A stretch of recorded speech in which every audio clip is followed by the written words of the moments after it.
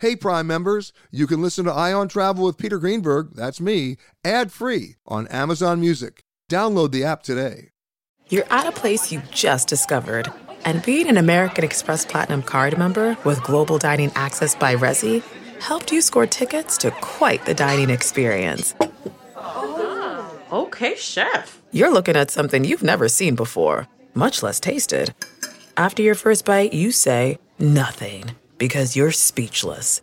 That's the powerful backing of American Express. See how to elevate your dining experiences at americanexpress.com/withAmex. Terms apply. Have you ever covered a carpet stain with a rug? Ignored a leaky faucet? Pretended your half-painted living room is supposed to look like that? Well, you're not alone. We've all got unfinished home projects. But there's an easier way. When you download Thumbtack, it's easier to care for your home from top to bottom. Pull out your phone and in just a few taps, you can search, chat, and book highly rated pros right in your neighborhood. Plus, you'll know what to tackle next because Thumbtack is the app that shows you what to do, who to hire, and when. So say goodbye to all those unfinished home projects and say hello to caring for your home the easier way. Download Thumbtack and start a project today. This episode of Travel Today with Peter Greenberg is brought to you by Audible.com, a leading provider of spoken audio information and entertainment. Listen to audiobooks whenever and wherever you want. Sign up today at www.audiblepodcast.com/travel today to get a free audiobook and 30-day trial. It's time for Peter Greenberg Worldwide with America's #1 travel news journalist.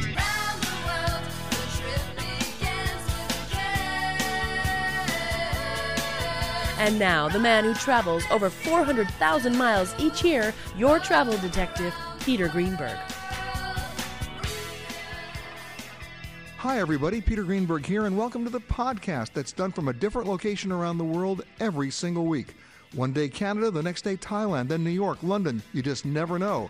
This week we come to you from Norfolk, Virginia, the site of the largest naval base in the world, and so much history is here. 144 miles of shoreline, which also includes, of course, the Chesapeake Bay. And I'm joined by somebody who knows everything you ever wanted to know about a city that most Americans know very little about, Norfolk, Virginia. And her name is Peggy McPhillips.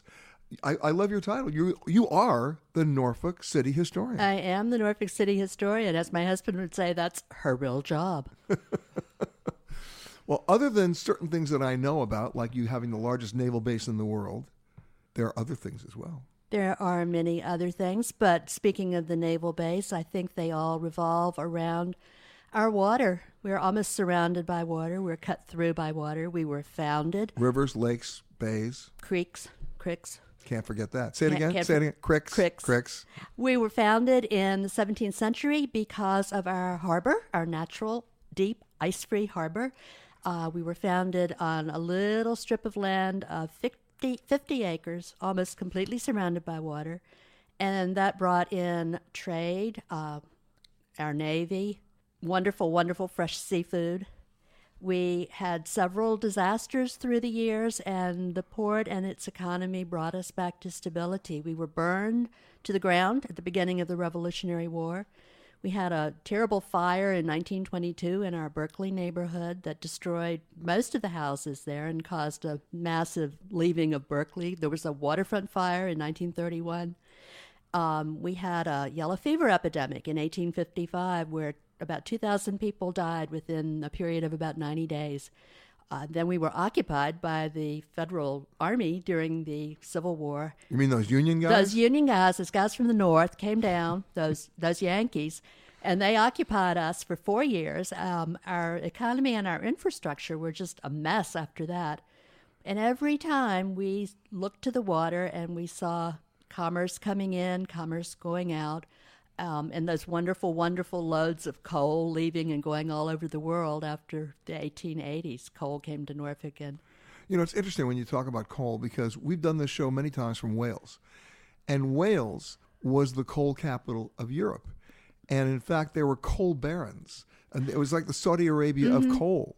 And then about 1968, when the British government ruled no more coal mines, they had to reinvent themselves. Oh, my goodness, and I guess they did. Just like you guys will, you know, right. in terms of figuring out. And in both cases, the answer was the water. Exactly. It's the whole story of Norfolk is the water. I could tie it into just about everything. The Jamestown Exposition in 1907, that was because we were on Sewell's Point, and it was a great location for people, many of whom traveled by water in those days. You know, after 9/11, the travel industry was in terrible shape. Nobody was flying, which meant nobody's going to hotels. Everybody was staying home. The only industry that was able to adapt was the cruise line industry because they could literally physically move their assets. Mm-hmm. And they started repositioning their ships to U.S. ports that didn't even know they had cruise ship ports, Norfolk being one of them.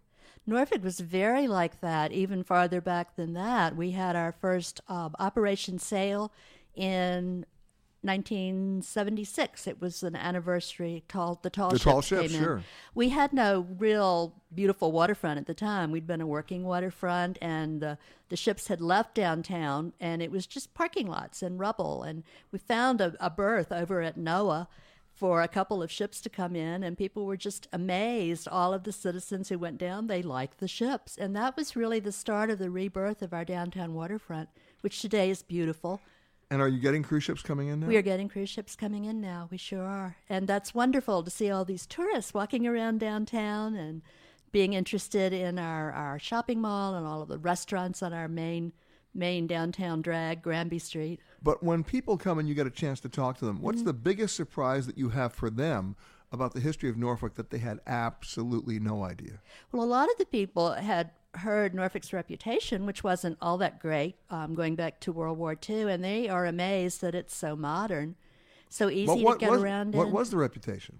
Well, during World War II, the Navy was very different then. We had, the MPs were busy. They were busy. We had a huge influx of people coming in. We had a very colorful East Main Street with tattoo parlors and honky-tonks, and the MPs were busy, and Norfolk was not as welcoming of the Navy as we are now, so it was known as a very unfriendly place with not a lot to do. Boy, has that changed. Toto, I have a feeling we're not in Kansas anymore.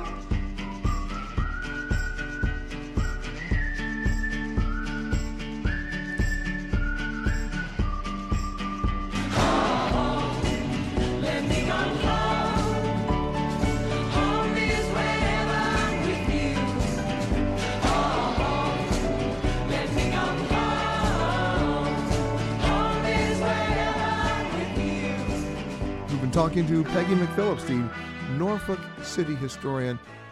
I remember, Peggy, when I first came to Norfolk in the 70s, it was a tough place. Mm-hmm. I mean, there are places you just wouldn't go, right? That's right. And especially on the waterfront, too. Mm-hmm.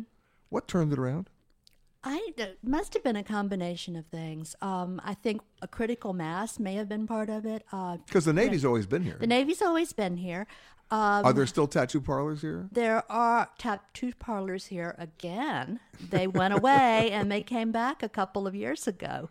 No pain, no stain is the motto of one of them. Okay. So they are back, but they're very, very different now. We don't have the colorful East Main Street. Instead of being tattoo parlors and peep shows and things like that, there's the financial district today. Beautiful brand new hotels, one that just opened a couple of weeks ago, the Main, on Main Street. We have the beautiful new library that just opened 2 years ago. That's a major draw for people. Please tell me people go to the library People go to the library. Oh, my gosh, they do. Our main library was taken down in 2009 for our new light rail station downtown. But the city decided to buy a little building for us that was built in 1900, and 2 years ago, a 6-story wing of the building was added with the most amazing technology. We still have books, oh yes, and we also have books which you can get on Kindle or download. We have a lot of things for young people. Pixel Fest was just a couple of weekends ago, and they were just kids doing games and dressed strangely to me, but having the best time. So people still come to libraries, absolutely. And you're about to celebrate the 100th anniversary of the Navy being We are celebrating the 100th anniversary of Naval Station Norfolk, the greatest naval station in the world, and we're doing a lot with the Navy. The Navy does a lot for us. I mean, it's not just having them here and boosting the economy, but they live in our communities. The naval personnel and their families, they coach little league teams, they serve on boards and commissions, they sit in front of us in church. So they really are in the community, and I think it has enriched us so much. When people come to Norfolk, friends of yours, for example, who maybe never been here before, what's the one thing you show them they go, I had no idea? What's the biggest surprise to them? I think probably the biggest surprise for a lot of people, especially people who may live a little bit inland, is the waterfront. All of the activities that we have on the downtown waterfront with fest events in the summertime, and just people, you can stroll around, you can take a dinner cruise on the water, and a lot of people are not used to using the water in that way. It's not the utilitarian waterfront anymore. It's a little bit of a thrill, an extra.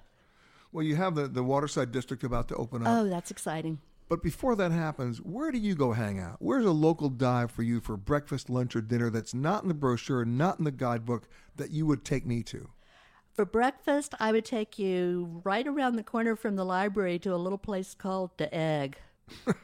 Yes. It is run by a young man named Philip Decker, whose father, the late Pete Decker, was a very, very popular and beloved attorney here. And Philip opened The Egg.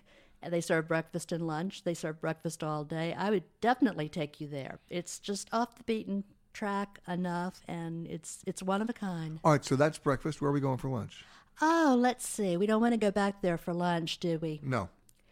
I think for lunch I might take you to the Cuisine and Company cafe in Slover Library. In the library? In the library, yeah. We have our own cafe. Oh, that's so nice having the library cafe right there. They have wonderful food. They are the same company that has the restaurant in the Chrysler Museum.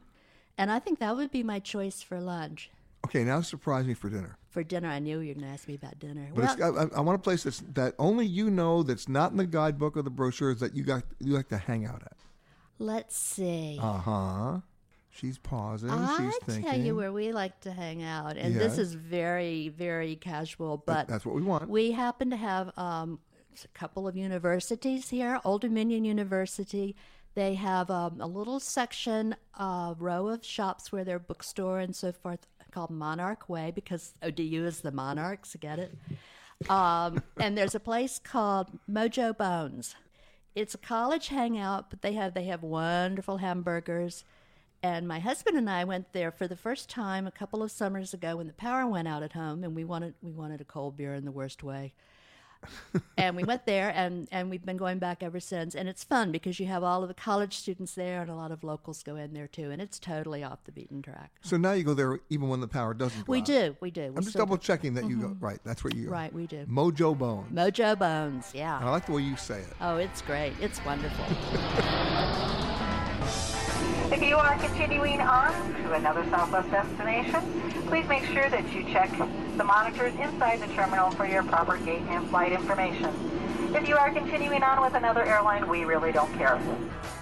I am a passenger. You know, earlier in the year when we were celebrating, I talked about earlier last year, you know, the 100th anniversary of the national parks, and most people had no idea how many there were. If you added up the number of parks and monuments, it's amazing how many there are that nobody even knows about. Yeah, they know Yellowstone, they know Yosemite, they might know Acadia if they're hanging out in Maine, they might know the Smoky Mountains. But my next guest has a couple of secrets to share, because he comes from the Fort Stanwix National Monument. Bet you don't know where that is, and the Harriet Tubman Monument. And his name is Frank Barrows. He's the superintendent. How are you, sir? I'm doing great. Thanks for having me. And you wore the badge too. I love it.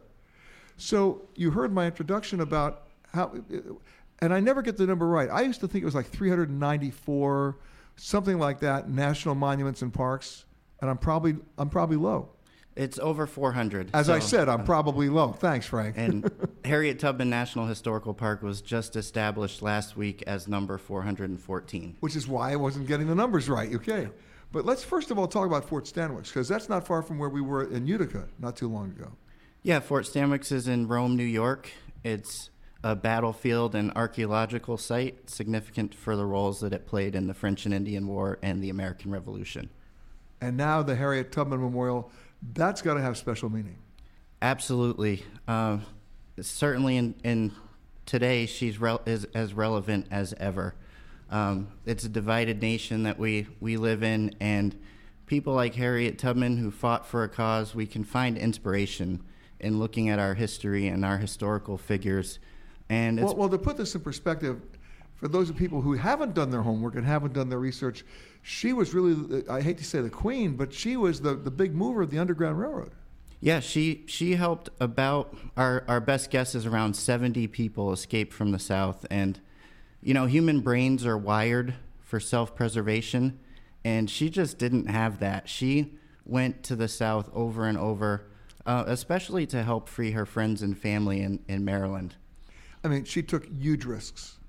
Oh yeah, the risks were huge. You know, she could face anything from death to a slave catcher catching her and being sold deeper into the South and never seeing her family again. I'm a father of 2 young boys. I can't imagine making a decision to leave them in the hopes that I might see them, or never see them again. Exactly, and it's nice to be able to celebrate American history with a monument that tells that story. Absolutely. And I should say there's 2 sites dedicated to Tubman. To learn about her early life, you can visit her site down near Cambridge, Maryland. There's a national park dedicated to Harriet Tubman. And this new site in Auburn, I think, will expose people to a side of Harriet Tubman they might not know, because it's about her life as a free person and her involvement in her community and how she continued to dedicate herself to serving others. Now, you mentioned Auburn. Tell me if I'm crazy, but isn't that America's oldest prison? I can't tell you for sure. I think it is. Sure. I think it is. It's probably up there, though. Yeah, it is. But give me a sense of real distance here. How long was that Underground Railroad? We call it the railroad, but you know what I'm saying. How many miles are we really talking about in terms of getting people out? Well, it was really a loose network of assistance. I think there's this misconception that the Underground Railroad was this highly organized system of conductors and safe havens for people, but more often than not, it was people like Harriet Tubman who were facing an imminent threat, who decided to emancipate themselves and find help along the way. So, you know, it was different in different areas. In places like New Bedford, where I worked at New Bedford Whaling National Historical Park, where Frederick Douglass escaped, a lot of those slaves escaped by vessel. But coming from the South, from Maryland, as Tubman did, who stopped briefly in Philadelphia and eventually lived in Canada for a while before settling in Auburn, it was quite the journey. And she escaped. She did. Yeah. She did. She escaped on her own. Amazing. And she's buried in Auburn. Yes, she's buried at the Fort Hill Cemetery. And one thing that I'd like the listeners to know is that although this park was just established last week, there is plenty you can do now. Our partners at the Harriet Tubman House, Harriet Tubman Home, Inc., run a couple of sites there. They run the Harriet Tubman Home, the home for the aged that she established to care for elderly African-American men and women, and they have a visitor center. And think about, put this in some historical perspective. In the age that she did that, how difficult that was to do. Absolutely. I mean, the fact that she even owned property that was sold to her by William Seward, who was the governor. Seward's Folly. Yes, the governor and Secretary of State, which is another site in Auburn. You can visit the Seward Home, which is a National Historic Landmark, part of the Underground Railroad Network to Freedom. It was certainly unprecedented for someone who escaped slavery to own property at that time.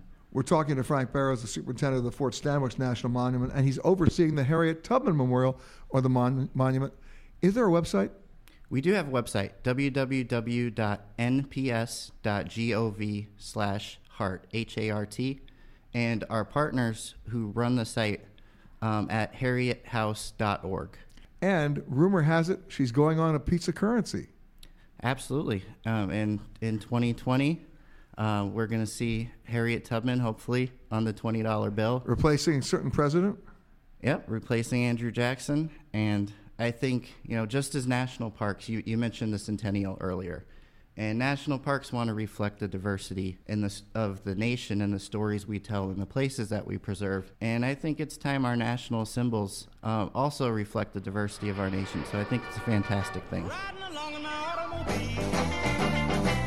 my baby beside me at the wheel, cruising and playing the radio, with no particular place to go.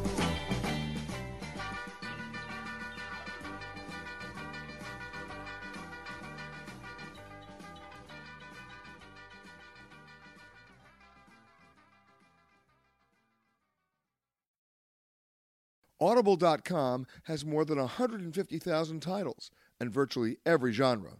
So check it out for yourself. Sign up today at www.audiblepodcast.com/travel today to get a free audiobook and 30-day trial.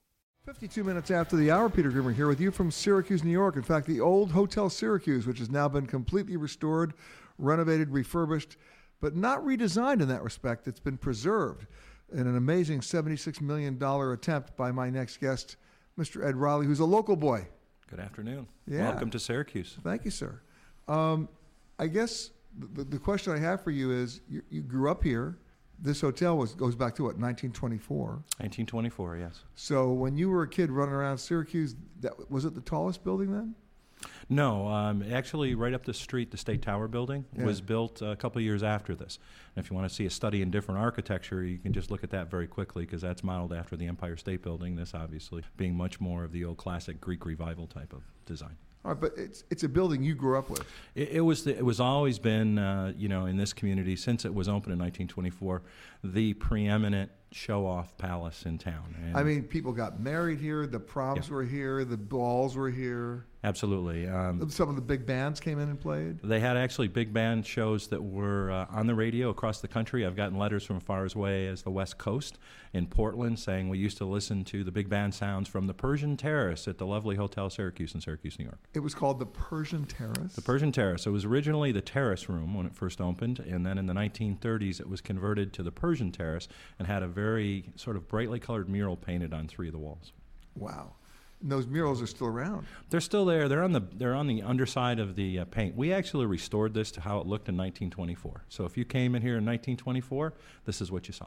Now, you had to restore it in still keeping with fire codes. You had to restore it still keeping with materials.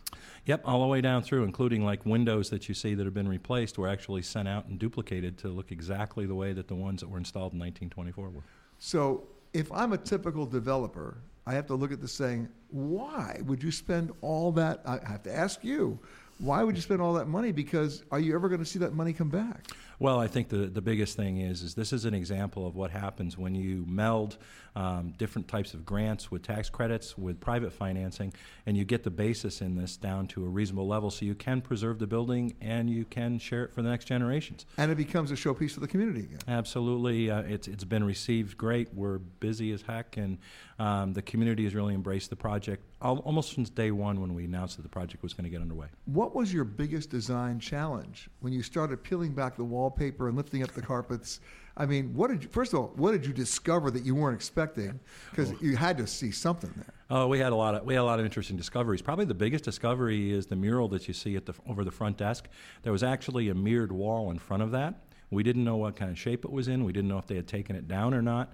It's all painted on wood panels and then has soft joints between them. But when we took the wall down, it was in great shape. I mean, the biggest single stain that we had to get off of it, believe it or not, was tobacco stain. From all those years of smoking in the lobby? A lot of people with cigars back in those days smoking, and they put a lot of smoke in the air. All right, but then when you lifted up the carpet, did you find tiles that you weren't expecting? Not so much, as far as the carpets were concerned. The whole lobby itself was covered with a small layer of concrete that they'd put down and put the carpet over that. So when we took up the carpet and then got the concrete off, we were surprised to find out that they hadn't even cleaned the terrazzo floors before they poured over them. So the stuff just peeled up like pancakes, and the floor was in great shape. We hardly had to do any repolishing of it. Wow. Very cool. Very lucky. yeah, no kidding. And then you had fire code issues because you have to make sure you're up to speed? This building right now is 100% compliant for both ADA and fire codes and life safety, and that's probably the single biggest challenge when you do something like this. Well, ADA especially. Absolutely. They had very small rooms. As I said, the guest rooms in this building, when it was originally built, if you're an NBA basketball player, you could lay in bed and change the channel on the TV with your toes and not get up. So it's pretty easy. But, okay, I've seen some of the older hotels where you have that kind of a footprint. Yep. You really can't change it all. We changed the rooms. One of the things we negotiated with SHPO and the Interior Department on the historic aspect was we're a hotel and we need to survive as a hotel. Otherwise, they'll just get in problems again. So they allowed us to go from the corridor walls to the outside walls of the building, gut what was there, and put the new guest rooms in. What we did also, though, is at the prow of the Could building, you increase the size of the bathrooms? we definitely increased the size of the bathrooms. They were a little small. Yes, absolutely. And they were original to 1924. They hadn't been renovated in about 90 years. So we're talking new plumbing. All new plumbing, all new mechanical, all new electrical, all new life safety within a 90-year-old box. And new water heaters, yay! Yes, we actually, you can turn the water on and not wait a half hour. You get hot water right away. It's another whole concept that came up. When you took this over, I mean, I know some of the hotels that they've done like this around the country. There were people who were full-time residents here.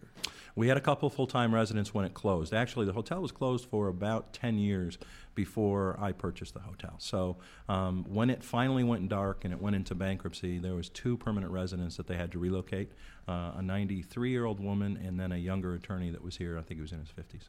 Right, but then that was it. And the hotel was closed? It was closed, and it was a little surreal to a certain degree because if you weren't working that day, they just walked everybody, locked the doors. And that was it. And turned out the lights. And that was it. And if your personal stuff was still on your desk, it was still there 10 years later. Really? Yeah, it was like walking back in time. Very much. It was sad actually to see sweaters on desk chairs and their personal things, shoes, things like that. Well, of course, you know what that means. It's haunted. That's right, of course. Hello and welcome to Alaska Flight 438. We'd like to tell you now about some important safety features of this aircraft. The most important safety feature we have aboard this plane is the flight attendants. Please look at one now.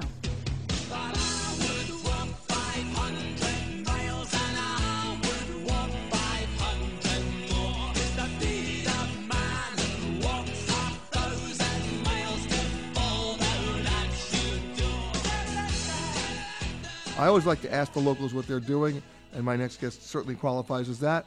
He's with the York Daily Record. His name is Scott Fisher. Hey, Scott. Hi, thanks. Nice to be here. Yeah, now you've been here a whopping 23 years, something like that? That's right. I got the math right, didn't I? Very good. What brought you here? A job. I was living in Wilmington, Delaware. And not that far away. No, but 2 hours or so, and got a chance to come up and work for the other newspaper in town, the York Dispatch, and eventually I was traded to the York Daily Record. What, for a minor league prospect? What? It's a long story, but the ownership of the newspaper swapped, and I went with it. So, but the good news is we still have a newspaper. We still have 2 newspapers in York, which is remarkable. We have, and they compete. So we have a joint operating agreement. So we share. So you share the presses, yeah. Yeah, but we still compete. What do people not know about York?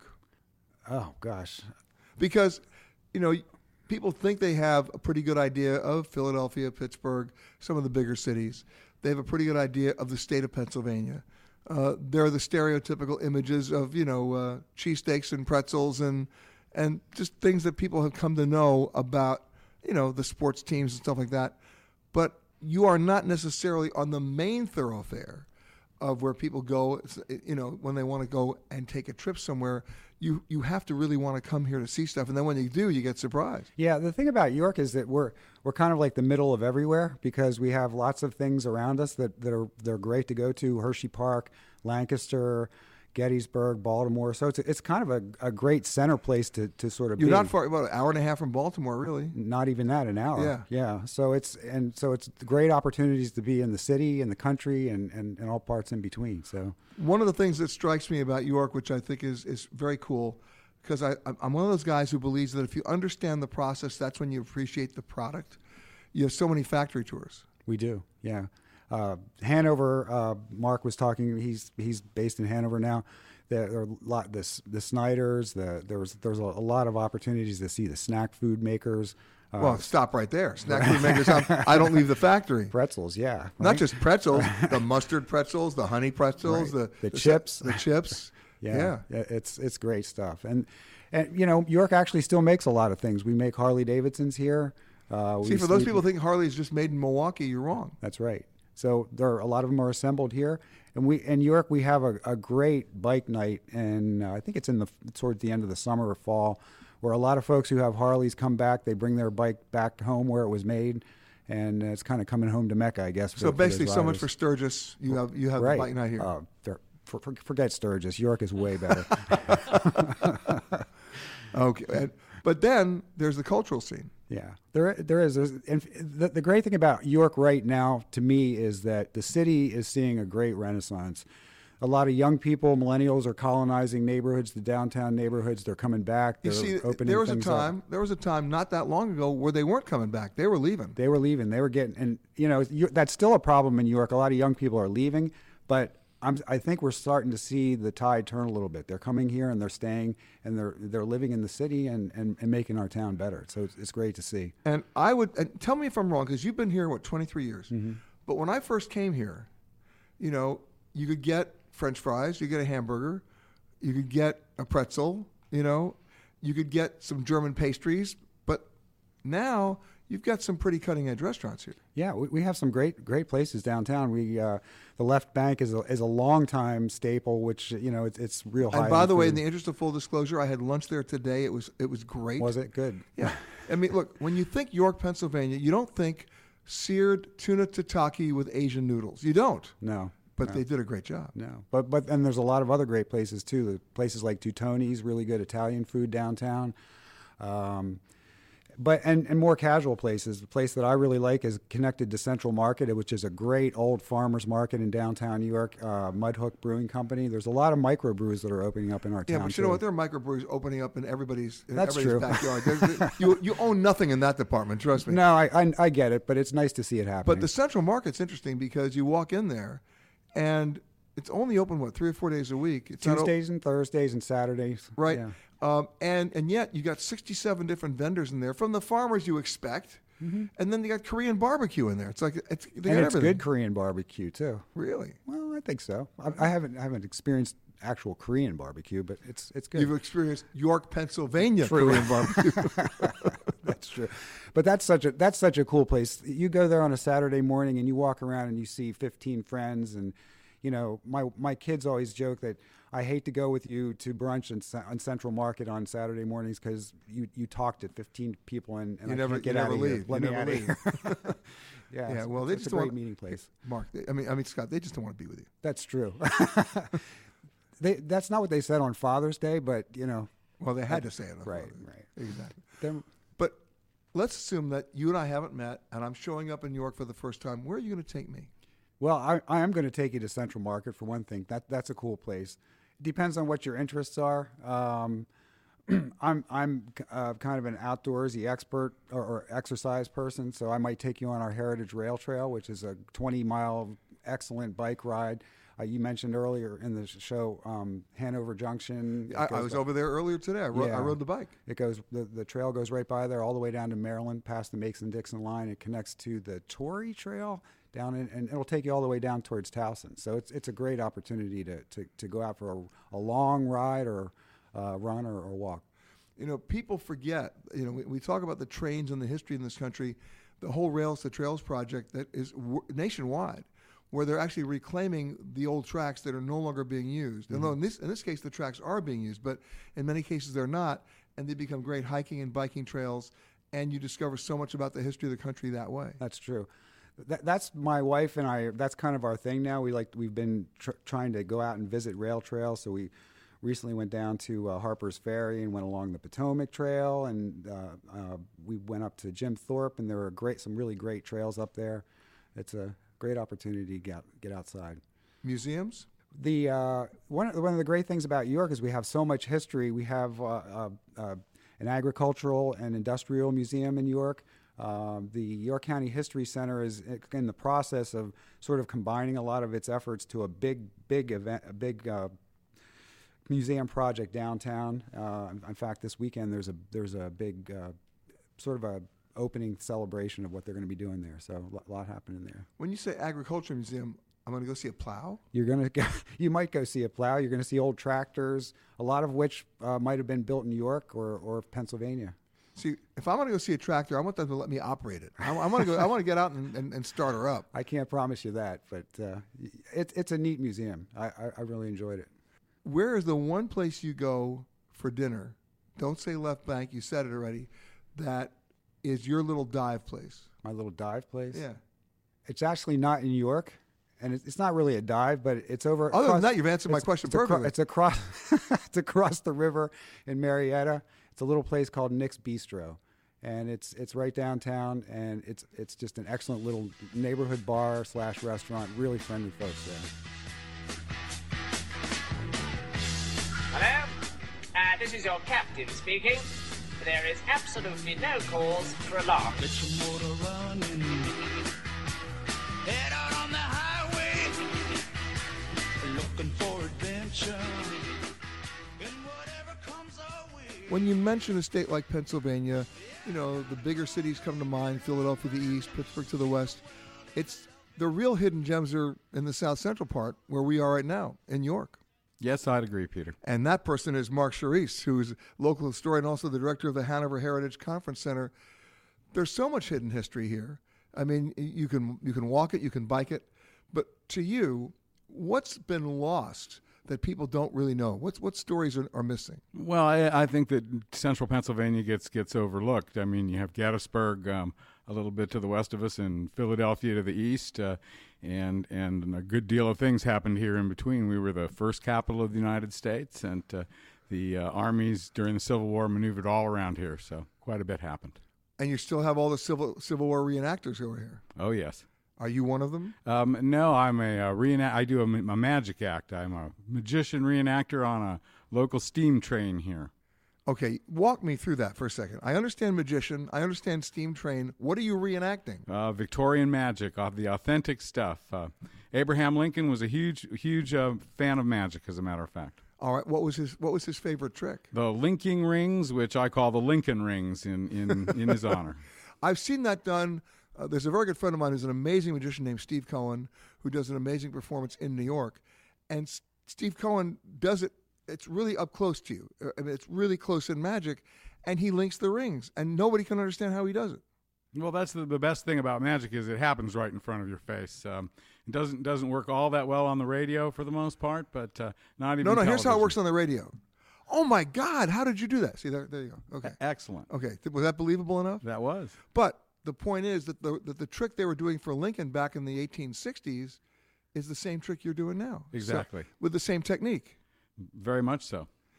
How big was magic back then? Magic was much, much bigger back then. It had recently come in off the street and was considered fine and edifying Victorian family entertainment. And was there one trick other than the one you just mentioned that truly signified or depicted that era? The linking rings would be up there, and so would the levitation of someone, floating someone in the air.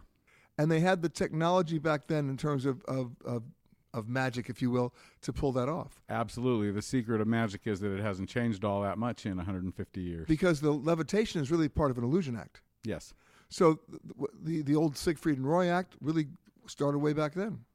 There aren't many things that you see today that weren't done 150 years ago, actually. Now, the train itself has history. Yes, it does. That railway's been in existence since about 1820. It's a steam engine and converted or reproduction cars. It gives you a real sense of what a train would have been in the 1860s. You know, when you take a look at the rail network in America today, people don't realize that Amtrak still goes to 500 destinations, but that's a fraction of where the rail network was back then. I mean, because the rail network back then really built America. Sure, and it was being built during the Civil War and was instrumental in the Civil War. The rail line that we ride that goes through York County carried Lincoln to Gettysburg to give his famous speech, and also brought him to York during the Lincoln funeral train. And that's Hanover Junction, mm-hmm. right? He stopped there, right? Very good. Oh, yes. You're impressed with that, aren't you? Yeah. You didn't know I knew that, did you? That's good. He actually spent 2 days there in November of 1863, didn't he? Some of that forgotten history you're talking about, exactly. See? And then it was April of 65 that his funeral train came back. I mean, that talk about history. That's right there. But when you take people around, other than the magic that you're performing, what's the one story that you tell them, or that you know that they go, we had absolutely no idea?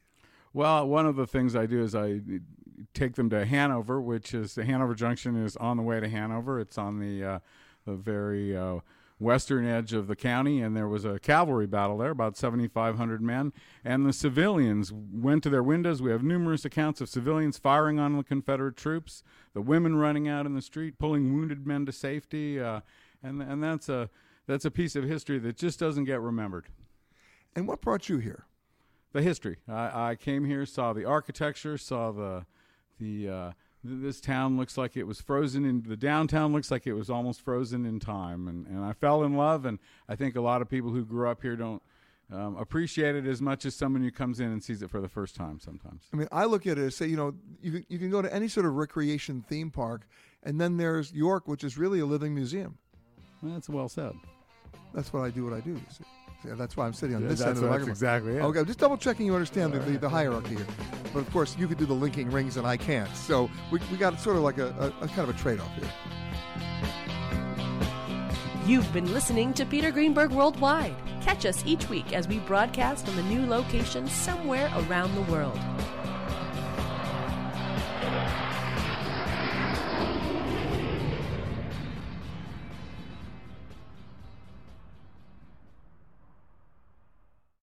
Hey, Prime members, Peter Greenberg here. You can listen to Eye on Travel ad-free on Amazon Music. Download the Amazon Music app today, and you can listen ad-free with Wondery Plus in Apple Podcasts. And before you go, tell us about yourself by completing a short survey at Wondery.com. If you travel for work, you know to pack 2 suits. Business and swim. You know with your Delta SkyMiles Business Amex card, buying that plane ticket for a business trip can get you closer to medallion status. You know that a meeting in Montana means visiting almost every national park. Yellowstone? Check. Because you're the chief excursion officer. It's why you're a Delta SkyMiles Platinum Business American Express card member. If you travel, you know. Terms apply. Visit go.amex/you-know-business. Hi, this is Jill Schlesinger, CBS News business analyst, certified financial planner, and host of the Money Watch podcast. This is the show where your money is not scary and it's not boring. It is a show that's all about you. It's your questions that make it possible for me to provide unconventional and entertaining insights on your money, and maybe more importantly, on your life. I'm going to be your financial coach, someone who brings common sense and an insider's perspective on how to manage your money and your emotions. And I promise we are going to have a little bit of fun along the way. Have a question from retirement to career changes to college funding? Just send us an email at askjill@jillonmoney.com. Follow Money Watch wherever you get your podcasts. You can listen ad-free on the Amazon Music or Wondery app.